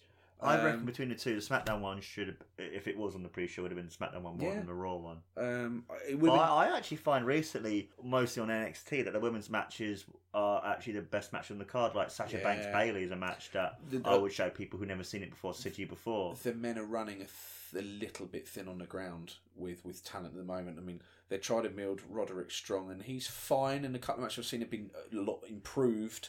But now Ty's gone, now Finn Balor's gone, now Sami Zayn's gone, now Kevin Owens gone, now Nakamura's gone. Yeah, but I think I'm a West Ham football fan. It was like us finishing 7th last year. We had no right to finish 7th. NXT essentially was stacked with the talent. It had no right to be as good as it was because it's supposed to be developmental. Yeah. And they were just they lucked out having Joe, bloody Owens, Balor. Neville, Balor, Sami Zayn, the 4 Horsewomen. You look at it, you go, Jesus, if you can't make a show of that every week between those, then you're doing something wrong. And so that all of those have come up except for Asuka now, and she's phenomenal. Yeah, I reckon she'll be coming up soon as well. Yeah, well, I think apparently they signed someone else from Japan. She'll drop the title to Ember Moon probably Royal Rumble weekend, I imagine, because she's out for a while now, isn't she? Yeah, maybe shoulder SummerSlam injury. if she's back for SummerSlam. Or maybe the two Aussies. You might lose it to one of them. I mean, they're quite good. They're not bad, but would you want one of them having your title? It'd be short term if they did. But Bobby Roode doesn't need to lose a title yet. He's not got someone built up enough. I think Drew Galloway will probably be the person to take it off of him. I mean, he's really good, Bobby Roode. His theme tune, especially, I love his theme tune. Yeah, and they built him well. In fairness. So yeah, what else should we chat about? I'm not sure, man. We mentioned what we gave that match out of 5. Any final thoughts at all about the match? I'm kind of glad they stopped headshots. It's my thought on it, to be honest with you. I'm kind of glad they did, because that it has more of a shot factor now, seeing headshots. So I'm glad. Oh, yeah. I'm glad they've stopped it. Yeah, now. when they would do it in a lot of promotions, they find the wrestlers as well now. In WWE, back at 27, when Undertaker got hit with the steel chair by Triple H or the other way around, I can't exactly remember. They both. Well, especially the two of them. They do it for blading now, don't they? Was it Lesnar of the last 2 or 3 years bladed, didn't they? Was it in the Hell in a Cell against Taker, whoever it was? And he clearly bladed. Yeah, and also when Joe, even though it wasn't a blade, when everyone was like trying to stop it and the fans were going like, in NXT was that? Yeah. The takeover in that was Dallas. an accident. You could tell that was an accident. Yeah. But he opens up quick, Joe, doesn't he? But I kind of felt they added more to the match. It does. Because of the intensity of Joe wanting to win so badly with the blood. Well, like we said, the double turn from Bret Hart and Austin, WrestleMania 13, you're right, that wouldn't have had that kind of effect had there not been the blood, because you really wanted to go, shit. And also you had the amazing shot of the face as well. Just he's in pain. With the blood going down, which actually became a t-shirt as well, the back of it, one of the t-shirts. It did. It was crazy it has as well. It has its place. The blood has its place, because it's not believable not to take barbed wire and not bleed. So that's not believable. You know, you bleed because fuck right you are. Look at it. Look at thumbtacks, all that kind of stuff. Of course you're going to bleed. So that's fine. I'm sad that there isn't more. I know they've got extreme rules, but they don't feel that extreme. Hell in a Cell, I don't really feel is as good anymore. I understand, obviously, but it needs blood. No, that's one of the matches. Like, it's the feud ender. That's one of the matches that needs. I mean, blood. there was blood. I think, was there blood both times? Triple H, Undertaker at WrestleManias, or certainly one. I'm sure there was some sort of blood on one. I think it might have been 27. Was certainly. I mean, like the Elimination Chamber, that was decent. The last one they did recently was decent, but it actually was actually. But that went downhill. What do you think about the new set design in a sense for the Elimination Chamber? Like it. I quite like it. I thought it was absolutely fine. They used it well. I mean, couple of spots they did. What did Styles jumped off of quite high, didn't he? Yeah, one of the pods or something, was it? Because they made a lot more room, obviously. But that's fine. I thought it looked pretty kick-ass, and you've got to update it. You know, if you always stick to the same old shit every time, the match then has to be flawless because you have to sell the match. So things change. I mean, we all know, look, it's plastic. You know, like when Goldberg speared through it, and then I loved it when he speared Jericho through it in 02. I think it was because what they do now on the network, I've seen that they've cut the bit where he's just left Jericho and he's got up, but when the real footage is him moving the glass, which has landed on Jericho's head. Yes, and he actually moves it. Goes, shit, that's landed on his head, which is I think the most brutal move I've seen of Goldberg. That had the sound of it. He has Randy Orton up as if he was going to do a gorilla press. And then he drops him down on his shoulder and does that kind of slam. Yes. That sound, and the whole crowd go, oh! That was brutal. I know we did that a lot in WCW, but I still think the booking of that match was like, why did you not have Goldberg win? Exactly, well, Sledgehammer, Triple H. I know you can't, Jesus, mate. He's ruined everyone else in a fucking sledgehammer. I suppose it made his title win more. Yeah. You know, but you kind of don't mind that, you know, again, with a title change, it was built up. It's a fucking thing. You know, Goldberg's finally... Because you could have had him turn up within 3 months, 2 months, he's got the title. Probably would have meant less. Yeah. Because you would have expected it, but probably would have meant less. If you got to make somebody wait for it and build towards it, when he finally gets it in his weird black and white trunks, should have only ever had black. Yes, and then he finally did go black. Yeah. But he still had the logo on. Yeah, the black and white trunks just looked weird to me. They did, didn't they? They He's looked not really WCW's, he's ours, or whatever. It just looked... No, just have the black with the white band, that's fine. Which is why I preferred his most recent run, because it was literally, in a sense, like, this is what Goldberg's supposed to be, this killer who beats you in like 20 seconds, half a minute. A minute. His run was fine, but I didn't like the match against Kevin Owens. No, I didn't. I think it's fine to do it maybe 2 or 3 of those matches, and then what was it? He'd wrestled something like 4 minutes over 3 matches or something stupid like that. Yeah, less than 10 minutes. Or whatever it was, whatever statistic it was. So you kind of go, I think who was it? He rolled through. So he did Lesnar, and then Owens. Was it just those 2? Was it? And then because the Royal Rumble, yeah. But yeah, it was. Wasn't there someone else that he ruined? I thought there was someone else he might have ruined. But it kind of felt a bit one-trick pony, and I didn't like the match against Owens. I would have liked it to go on at least 5 minutes, which I know built towards Lesnar, and But the point, it kind of got to that point. As much as WrestleMania match was fine, it kind of made it harder to believe of Lesnar kicking out of a couple of spears. Yeah. Made it even harder to believe. You're going to go, well, you didn't do it before, mate. It was. It's like that WrestleMania, like superpowers. Exactly. Yeah. Exactly. Everyone kicks out of every finisher 20 times. I felt sorry for Kevin Owens. Is the truth of it. I did as well, because they did not give him a good Universal title run. They not really, because for how much they built him, and Triple H, they never cashed on Triple H helping him at all. No. Which I don't know. You would have thought they would have maybe done like a new evolution. Authority evolution. They could have got. They're talking about getting Joe involved in it and all that, which would be grand. Mean, what happened with the whole when he was like, oh, okay, then we was like when Triple H was talking to Owens, like, what happened through that? Nothing. Sort of thing was weird. They didn't give him good defense. The defenses for Owens. They had him win the title luck, keep the title by luck on occasions. It was headbutted each other all. There was and he landed on someone and reclaimed the title. Didn't he land on someone and then retain the Universal title? I think there was on one match. I can't remember actually. I think he took a finisher or something. He landed on someone else and okay. And it was just not good booking for your champion. He should. And be, he's so good on the mic and in the ring. He's amazing. I would probably say he's certainly top 5 without yeah, he's a very doubt. Good. He's him, Styles.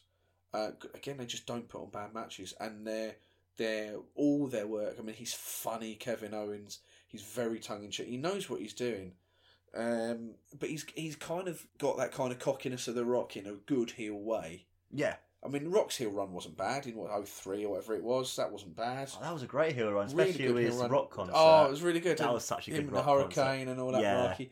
But Owens has kind of got a bit of the touch of that for me about his heel work, and again, he'll never be face and should never be face. He should always be a cocky git. Yes. And a heel with it. And just the way he coats off the audience completely is just brilliant. Don't do anything different with him, Not at all. He's such a good wrestler. Going back to the matches then, yes. Who was your MVP of those matches? Was the wrestler overall who stood out to one you? for all of them? one for all of them. Oh, right, one for all of them. Oof. And also, same thing, what was your favourite match as well between the 3? I would have said the Angles. Oh, yeah. I mean, it would probably the Angle Michaels match. I would have said it's tough. I know what thing is. I know I've given the Styles, Joe, and Daniels match a higher star rating, so I probably should go with that. But I do also like a build in a match. I kind of do. I think I do prefer, like I said, that Shelton and Benjamin Michaels match on SmackDown. So well built. Oh yeah. To how they ended the match was probably just because I'm more au fait with Angle than I am over the TNA guys. I'll be honest, mine would have been the TNA match with Joe as my MVP. Just because of how intense and how great he is. And for a man that size, just to be able to do as much as he did and stuff. It's a great shout. It's a great match. Yeah, I wouldn't argue if I had to pick that. I wouldn't argue at all. Oh, actually, here's a question I was going to ask you. Obviously, you've been a wrestling fan for years. Who would you say, off the top of the head, would be like your 5 favourite wrestlers of, like, in a sense, of all time or recently? I'm going to do my list of list. I would have said Bret Hart is on there, definitely. I don't think he was the most charismatic, but technically that good. Yeah. And I think he wasn't as outgoing and outlandish. I thought his heel run was great when he really was like good. Heart Foundation, Canada, really America sort of thing. The Rock is definitely on there. He probably is the most charismatic on account. His promo we did his impersonations of all the other guys. Was it for Vengeance or whatever it was? Oh yes, that I did is it brilliant for The Rock. Yeah, I did it. I got my Backstreet Boys, I got my Budweisers. All that was brilliant. Yeah, it's like, I'm going to take free Viagra. Yeah, Without exactly. Angle, it's I'm going to so- drink a pint of milk. Yeah, that was just flawless. And also Five as well, wrestlers. just how big he got into Hollywood as well. Like, it's crazy just how... It's funny, his first few acting roles, he wasn't great. He really wasn't. I mean, I've seen Doom. It's not a good film. It's fine. It's a Friday night throwaway. It's shit. And he wasn't particularly good in it. I mean, look at his Mummy and a couple of the early. In fairness, he's a good actor now. Oh, very good actor. Like, even in fairness, in the Fast and Furious films, good actor. He's done fine. Can't really argue with that. I think it's amazing just how well Batista's done. Like, Yeah. he was amazing. He actually comes across as a nice guy. Yeah. Dave, he comes across. You're like, Dave. He just. I mean, him as Drax is I've brilliant. not seen either. I've not seen either film. You I have will. to watch. I thought he was very good in James Bond. He was Yeah, fine. it was very good. Very good. Did He's what he going to needed be to do. in Blade Runner as well. Oh, Batista. yeah. That's I was never been a fan of Blade Runner. I I know wasn't it's either. a classic. I know wasn't either. I'd probably watch it again. I honestly found the pacing to be quite boring for that film. I didn't got find the bored. pace. I got genuinely bored. got bored. I I did really as well. did. And not that But- it's bad. I just didn't get it. But I can see why a lot of people would like that film. Like, visually, it's very good, and story is very good. I just found it. I bet quite at boring. the time. It Yeah. was. Yeah. I mean, for me, one of my top 5 films of all time is Aliens, because even now that's flawless. Oh, I love Top Aliens. draw. The only thing that looks slightly dated is obviously the computers in the film. The rest of Yeah. it doesn't. It's 30 years old and it still doesn't look ridiculously out of date now. It's James Cameron, like his Class. Terminator 2, even though that film's 26 years old, it still looks the amazing. AI in that still looks brilliant. Yeah. Right, top 5 wrestlers: Bret Hart, The Rock. This is not easy. I'm trying to think of the Hogan. No, Austin? he probably would. In retrospect, at the time, I probably wouldn't have said he was one of my favourites. But in retrospect, I probably would put Austin. I think. See, it's weird. Like, I was never a massive Undertaker fan. Yeah. Not that any of his work was bad. I quite like the dark shit he did when he tried to lynch up Stephanie McMahon. And I all remember that, the Ministry of Ministry. Darkness. Yeah. Yes, the Ministry. I actually quite like that. That was fine. I didn't mind the Vince McMahon reveal. I didn't mind it. It was fine. I just have JR's reaction. Oh, you damn... Oh. Yeah, Have you seen the hilarious Who's That Pokemon? And it's like... No. And he did it to that. It's so funny. Right. So, yeah, I would put Austin in it. In retrospect, given how much time I invested in the various feuds that he had. Trying to think now. 90... I did like Mr. Perfect, but I think that was more retrospective. I'm trying to think, like, in that moment of that time... So in the 80s, I was an Ultimate Warrior fan at the time, but not madly. Randy Savage, did you like him? I did, but I don't think I appreciated his technicality at the time. I think that's something you appreciate when you're older. Yeah. I think as a kid, he obviously had the colours, and he did some great moves at the time. As a kid, Hogan did wow me a bit as a kid because it was Hogan and he hulked up and that was the show. As you get I older... used to love Demolition as a kid. And Exactly. Legion of Doom. Exactly. I did like the LOD. I will say LOD. I would, as a kid, I would have said the LOD were definitely one of my favourites. I did like them a lot. Because again, they had the shoulder pads, the cool motorbikes, all that kind and of the stuff. theme tune as well was And the pretty damn finishing cool. move always looked evil. Yeah, Yeah. that looked like that would really hurt someone. Yeah, the landing never looked comfortable. Not and at all. I can't remember what. They eventually won the titles off of someone. Did they go into SummerSlam 92 not as champions and left as champions? That was 91. 91, Because was it? 92 was... Didn't they defend? Because they had Paul Ellering come out with that stupid doll on the Yes, bike that was at weird. Wembley. Yes. Yeah, I never really got that. neither. Was it? Yeah, because I know one of them. They came out with the titles, and that felt like an event. Them winning the tag Yeah, titles. it was a big event against the Nasty Boys. That Yeah. was crazy. It was like one of the first hardcore kind of That's matches. it, Crazy Boys. Yeah, yeah, that was right. Because I remember that was not a good landing when they won the titles. Whoever who took the bump, that was not nice. I can't remember if it was Sags or Brian, Knobs. Yeah, that wasn't nice. Not at So, all. 80s. Which is why I kind of like them nowadays when people bump, they make sure they land on their back rather than being thrown. Oh, some front. Well, they land kind of half on a shoulder. You think, mate, you're Yeah. going to put your shoulder out. That's not good. Not at all. So I'm trying to think Attitude Era. Throw me some names. Let's think of Attitude Era. Who was in Owen there? Hart, Triple H, Shawn Michaels, Kurt Angle, Rikishi, Benoit, Eddie Guerrero, Dean Malenko, Jericho, X-Pac. I tell you what, I did like Kane. I was a big fan. When they introed Kane, I'm going to stick Kane on my list up to about 05-ish, maybe 07. Okay. Because I like the way they brought him in. They did make him look. I mean, he looked cool. Let's be honest. He looked. I actually preferred it when he had.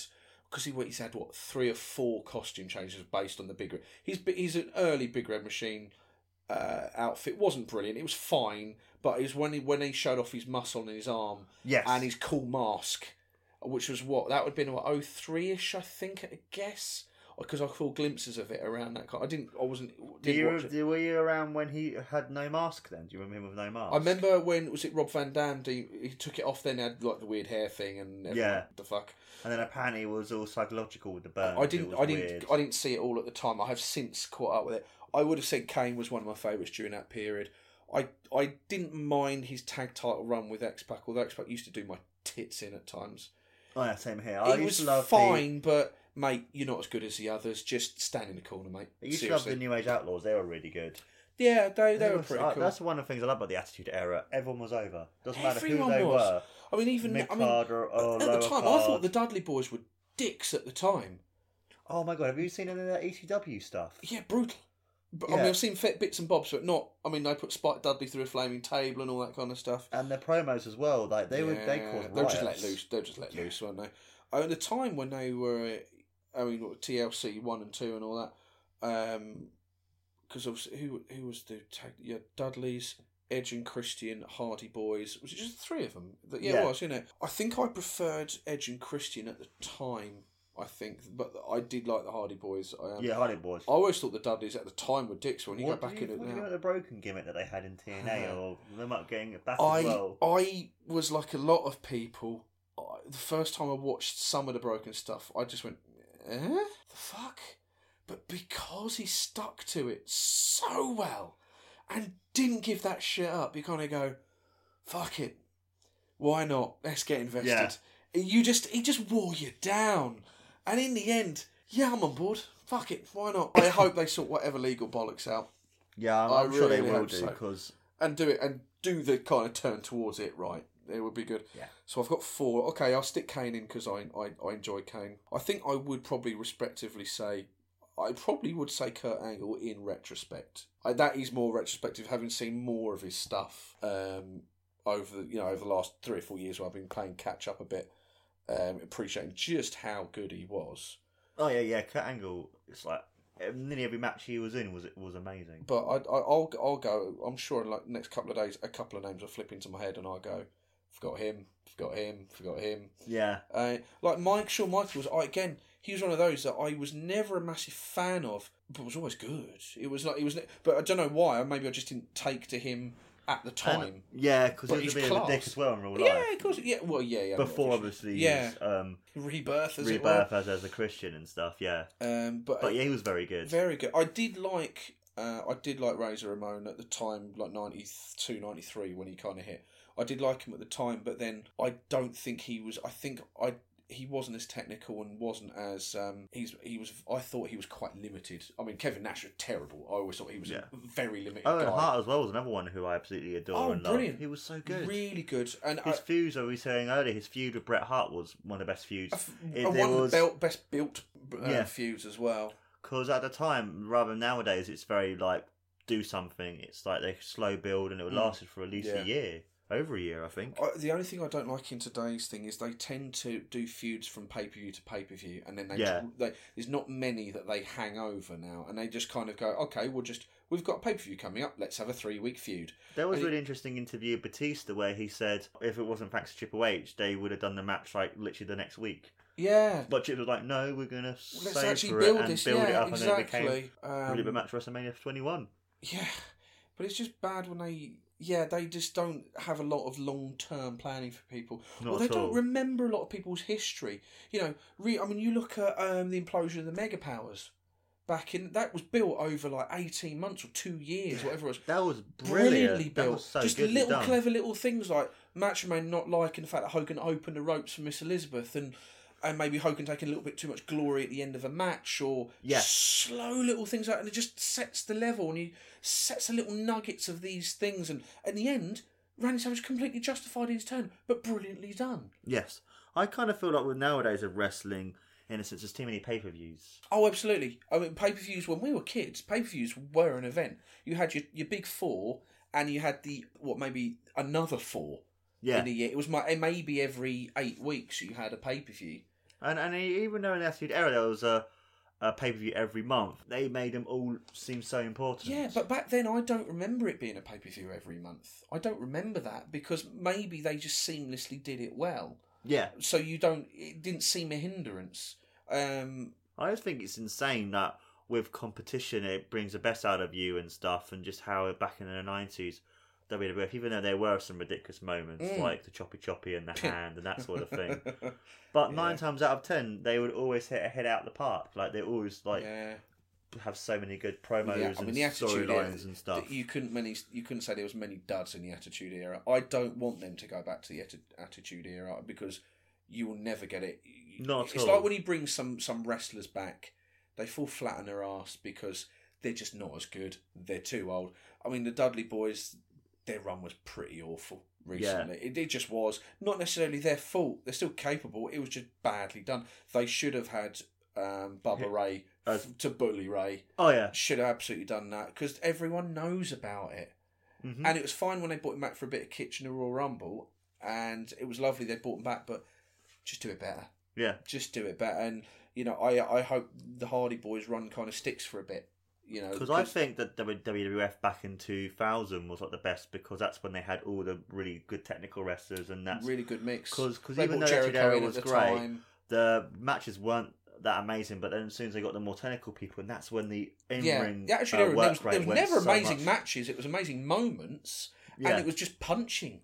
Essentially, actually, it was just punching and spots. There was no technicality to fuck all. And then as soon as Radicals came in, Jericho, all those more technical people, that's when the exactly when they bought Guerrero, Malenko, all those kind of people. I mean, one of the best matches I remember, like even that was at TLC2, was the Terry Invitational Tournament final between the Hardy Boys and Edge and Christian. Just how amazing that ladder match was. Yeah. That's the match that everyone was like, these guys are really good. Was that the one when Jeff went off the... What was when he went off the balcony? Was that TLC2 when he went off the balcony and put Bubba Ray through a couple of tables? No, that would have been Royal Rumble. Royal Rumble, was it? Yeah, that was... And I remember the next night after the ladder match in No Mercy 99, all the fans were cheering and clapping them because of how good the match was. Exactly. I mean, I don't like the scripted promos these days. Maybe the guys these days aren't as good as the Attitude Era ones were. You could just give them a mic, give them the topic... This is the storyline, but you say the right things, we're trusting you. Maybe get a couple of bits in. But also as well, with, like, from day one, they're always told to read a script, where I reckon if a lot of wrestlers like Ospreay, Marty Scurll, who's gone through more the independent sort of thing, they know what they're doing. They know what they're doing. They know how to do good promos and stuff. Like, Adam Cole was very good at promos and Ring of Honor and stuff, because they didn't have that... Didn't have to. The crux or the comfort of having scripts. And also, as well, some of the scripts that people write are terrible and not right for the character, but some people, even though they're terrible scripts, like Kevin Owens, make them work because they're that good and right. Like, look at Punk, like he would rip up the scripts and like, no, I'm going to say this. Exactly, and he would do them. I mean, easily the best microphone worker in the last decade, without a doubt. I mean, there has been no one better. But also use it to the strengths. Like, so Alexa Bliss has actually become very good. You probably get to the stage where you just let her go. Yeah. And do your thing on a mic. Some people, Bayley's not very good on a mic. She's just not. She doesn't project very well. I just think as well the material she's been given is really bad. It's not good, granted, but she looks nervous on a mic. She doesn't look like she's very... It just doesn't deliver it well. I'm guessing maybe that's her character, though, maybe, isn't it? But she kind of loses... But other people have done... They just don't... Some of the promos they've given to, say, Rollins and whatnot, I mean, they could have really built Rollins' babyface really well, and they just didn't give him good material to go out there and sell. Not at all. And it's not necessarily the performer's fault. Some of them are better than others on the mic. Like, I don't think Joe's pretty good on the mic. I think he's got better. And I mean, look at AJ Styles, is how improved he's gone on the mic. Oh my days. He looked a bit awkward when they kind of said, "You're going to be a heel, by the way." They clearly said to him, "Let's do a heel run." And he's like, "Okay, give it a go." Didn't look particularly comfortable, looked a bit out of place. Just really good now. Really good. How confident face it runs a place. Just... Yes, and hashtag beat up John Cena. Oh, that was brilliant. Whoever came up with that was brilliant. That was brilliant. I enjoyed that, and because we all wanted to see it as well. Yes. Frankly, and he was a good man to do it. So that's And then final question before we head off, like if you had to do like a WWE like Mount Rushmore, who would your 4 be? Like between the two of us, who do you reckon? Like I think for me it would probably be Austin, Rock, Hogan, Taker. Honestly, to for kind mine. of to sum up kind of your era and Yeah. over the history. Maybe replace Rock, maybe possibly Cena.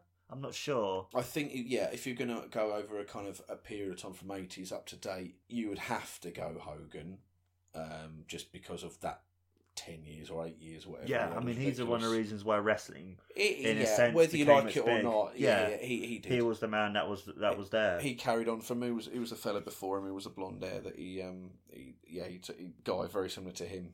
Oh, yeah, I can't remember his name now. Bruno Sammartino. No, there was another guy. No, not him. I know. He who was you're a proper. talking about. He was a heel though, but yeah, I know who you're talking about. George something Superstar Billy Graham. Billy Graham, yeah. Billy He Graham. basically took his thing, but made it a face gimmick. Same with like Ric Flair, kind of took a lot of him as well, and other wrestlers did. Flair, everyone. Actually, Flair might be Austin. on the Mount Rushmore. I think for what he did for wrestling. I think from the 70s all the way through to the noughties, Flair would have to be on there. Yeah, for me, I think he would. Austin, obviously, because he's the guy that period, yeah. Because without him, I don't think wrestling would have been. I mean, wrestling back in the 90s was the biggest thing in the world. I mean, that and South Park were like the two biggest things. Yeah, I mean, for me, it would then be a toss-up between Cena and Rock. Given, do you have two guys from the Attitude Era, or do you have someone from more recent times to kind of sum up the periods? I also think Taker would be in there as well for what he's done. Ooh, honestly, for a man who's been there for so many years and respect. Actually, yeah, fuck Hogan off. Let's fuck Hogan off. Let's go Undertaker, Flair. Yeah, you'd probably go Cena or Rock. That's a tough one in Austin. I can't. Yeah. But then again, would you put Austin or Rock up? If you had one person in the Attitude Era, that's really tough. Because Rock, even though he might not have been as popular as Austin, he was still at his peak, extremely popular. Like when Austin, I'd say he'd was been. injured. I would have said he'd have been on a par with Austin at certain points. Yeah, because he was in a sense at certain points 1A, and then you had 1-1 sort of thing between the two. Yeah, sort of thing. They weren't. You'd pick one of those for the Attitude Era. Yeah, you'd go. You probably would have to go Hogan if you're someone up eras, wouldn't you? Yeah. Go on then. Hogan and then either Rock or Austin. Undertaker as an overall. I think you would have to put Flair in there, you know. See, and it's not, maybe Bruno Sammartino as well for what he did for wrestling. How big's Mount Rushmore, eh? Yeah, I know. It's like Cena. I know a lot of people don't like Cena. I'm not offended by Cena. Do you know what?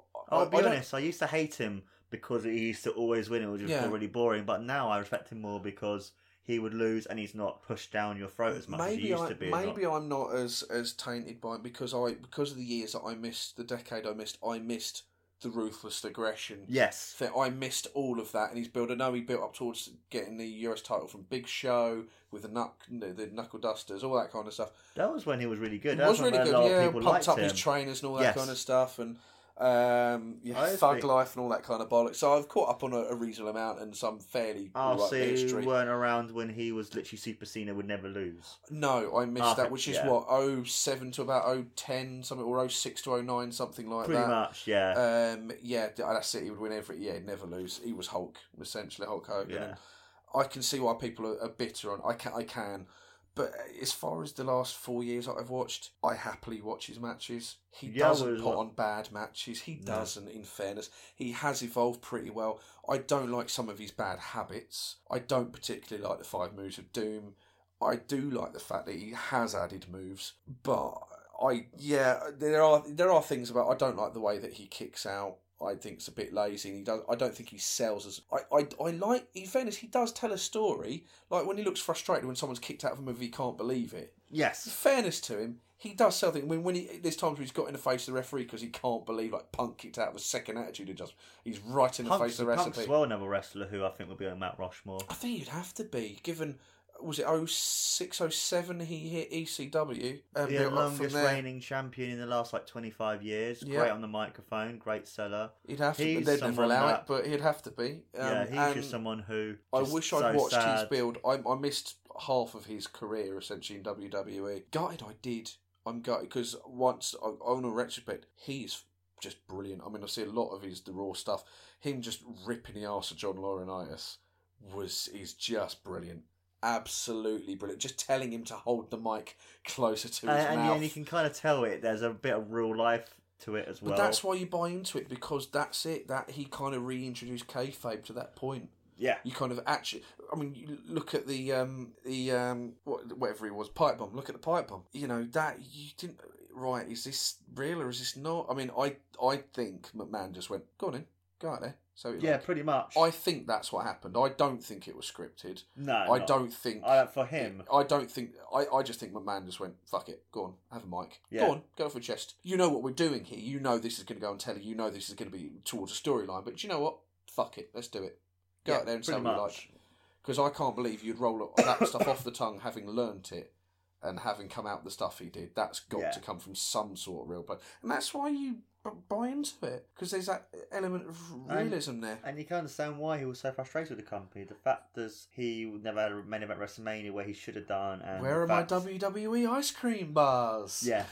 You know, you look at, I mean, in fairness, his feud with Cena was brilliant. Yeah, their match on Raw was an amazing match. Really good. I mean, and he I mean, him winning in Chicago, him walking off with the title in Chicago was brilliant. Yeah, and his entrance at that match as well was amazing too. That was incredible. 5 minutes of just and Cena getting booed out of the park. It was just brilliant, and in fact, really good feud with Jericho. I missed it, but I've seen a fair bit of it since, you know, sobriety tests and all that kind of stuff. And he's feuding with Paul Heyman, where Paul Heyman gave that amazing promo about the love with the volcano. You know. Oh yeah. He's someone as well was very good as Paul Heyman. Massive. Well, not underrated because everyone knows how good he is. Yeah. But I suppose he does need to have a leash kept on him at times, because there was brilliantness in ECW, but there was also a bit of wankiness at times as well. So he probably of course. You know what, like they did with Vince Russo back in the day. You know, he was brilliant when Vince had his eye on him, and then he was let off his leash. Again with Paul, even though Paul's kind of known for being a liar in the money situation, he was one of those people that would bring out your strengths and make sure the weaknesses were very low. And that's the whole point. I mean, if you're a 6'4", built like a brick shithouse, for the most part, you're not doing flippy shit, so don't do the flippy shit. Yeah. You know, that kind of, you know, if you're not look at someone like Mike Awesome in ECW, was monster, biggest heel in the company, went to WCW, 80s guy was terrible. They just ruined him. And they had his 80s mullet going on, and just used to use guys for what they're right for. I mean, like I said earlier, Roman Reigns should never have been given a microphone. Frankly, should have been the quiet powerhouse out of the Shield. So just decimated guys. They just essentially let him off the leash. Rollins and Ambrose were enough. You didn't need to give him Reigns a mic ever. Never, ever, ever. Or if he did say something like, do it like in the Shield, like give him a few words. It was nasty shit. Yeah. Yeah. Just, I will break you, or essentially. Yeah, rather than being like suffering succotash, all this other bollocks. Like really, and then if you want to build him, make him nasty. Just nasty. That would be my Mount Rushmore top 5. I'll have to have. I'm sure I'll change that 3 times. Yeah, I'm sure I will. Of course. Thank you very much, Nick, for being a part of the show. No, I really hope you enjoyed this. Really good. It's quite therapeutic, and talking shit for England. Jesus, we've gone on, haven't we? What do you want to look at next time then? I don't mind if you want to go back a couple of the years, or did you want to do a CM Punk episode? Look at CM Punk's best matches. That would be cool. That would be really good, because I'd like to fill in. I've seen his debut against Just Incredible in ECW. Yes. I saw that. I thought he was also in TNA as well at one point. He was very briefly in TNA when he used to wear the actual like short trunks. Yeah. I would really be keen to fill in the gaps, because I didn't get a lot of the bit, because did he get ECW? He got the ECW title in WWE essentially, didn't he? Yeah. I know. So I never saw any of Money his in the feuds Bank, for they that. were very good. Never saw his Money in the Bank wins. I've seen highlights since, because there was there a brutal Shelton Benjamin went through a brutal ladder on one of those. That was 24. I remember that. That looked horrid. And then 25 was, even though I was happy that he won, a lot of people who in the crowd wanted Christian to win. So. Yeah. So I'd be really keen to do a Punk episode, because I know you're a big fan as well. I'd be. And then we can look at the promos as well and like see just how good at the promos he is. 4 or 5 Punk matches, maybe 5 or 6. Fuck it, whatever. And then see. There's no bad promos there, is there? I mean, you could easily pick 1 or 2 ECW matches, one of the Ladder in the Banks, a Jericho match, Cena match, and then a couple after that, I suppose. Undertaker match was really good at 29. Good. Lesnar match was really good. That was actually quite underrated. That was that the Hell in a Cell one with Heyman on top. No, that was the one where he wrestled Lesnar at SummerSlam. It was at the like the more hardcore kind of match, and the match afterwards Yeah, was yeah. the Daniel Bryan Cena match. That's right. I tell you, there was one. I think there was a really good match with him and Daniel Bryan. I think on, like, I think it was just a Raw or a SmackDown. Over the Limit. Or was it actually Yeah. there was a really That good was the one when they had Laurinaitis against Cena as a main event, and everyone was like, "What the fuck?" But the match before that, obviously being Punk, Yeah, Bryan, that was a so really good. That was when Bryan was just on the start of his upswing, wasn't it? When because he had his suspension, and then they brought him back, and they were just building Bryan at that point. I loved his thing with Kane when he the hug, the hug, yeah. And I was like, no, we're going to be diagrams. These are diagrams. I remember watching that live at Raw because I went at the O2 to watch it when you had him, Kane, and Taker, and seeing Taker's entrance again live was amazing. I bet. So we'll do that. But I don't mind. We can go back out. Do a few. Fuck it, why not? I'll get some time off for some good behaviour. You got like Owen Hart. We can look at Bret Hart. So many different wrestlers. I've got the Bret Hart box set somewhere at home.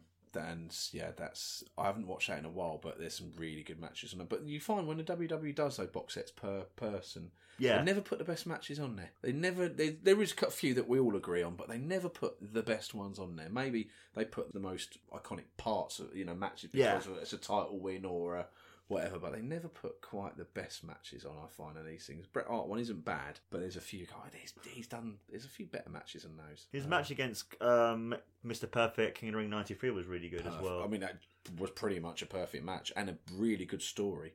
Because for him to actually finally... Perfect had held that title for a while, from memory. He'd held that for a good amount of time, and that's when a title change meant something. Yeah, and also his matches against Owen Hart at WrestleMania as well, SummerSlam 94, really good. Had the amazing steel cage match, and they actually had the proper old blue steel cage match. I used to love those back in the day. I used to love those. It never seemed so tall though, did it? Not at all. But didn't matter. And nowadays it seems so tall now, doesn't it? When was the last time you see someone walk out the door? Not very often. No, just not really. Fuck it, you're done, mate. I actually I prefer the more NWE sort of one where it was like a proper end of a feud where actually they had to win by pinfall. That was the end of the feud. That was it, and then move on to the next. So let's do it. Definitely, man. Cheers again, then, Nick. No worries. And always remember, guys, to always subscribe, like, and follow us. And We've Been A Wrestling. I'm going to shamelessly plug my solo music. Yeah, of course. Actually, going to ask if there's anything you want to plug. Yeah, I'm facebook.com/Nick Eve Music. I'm a solo acoustic songwriter. My gigs don't last this long, so if you've made it 2 hours and whatever odd minutes, fair play to you. You deserve a medal. And check my music out. I'm selling CDs and I gig locally in Kent, so check me out if that's all right. Awesome. And We've Been A Wrestling, guys. Take care. And always remember, you're fired. Oh, I'll do that. Okay. You're fired! I think I'm cute. I know I'm sexy. I've got the looks that drives a girl wild. I've got the moves that really move them. I said chill up and down their spine. I'm just a sexy boy. I'm not your boy toy. I'm just a sexy boy. I'm not your boy toy. I make them hot. I make them shiver. Their knees get weak whenever I'm around. They see me walk. They hear me talk. I make them feel like they're on cloud nine. I'm just a sexy boy. I'm not your boy toy. I'm just a sexy boy. I'm not your boy toy. It's your heart out, girls. Hands off the merchandise.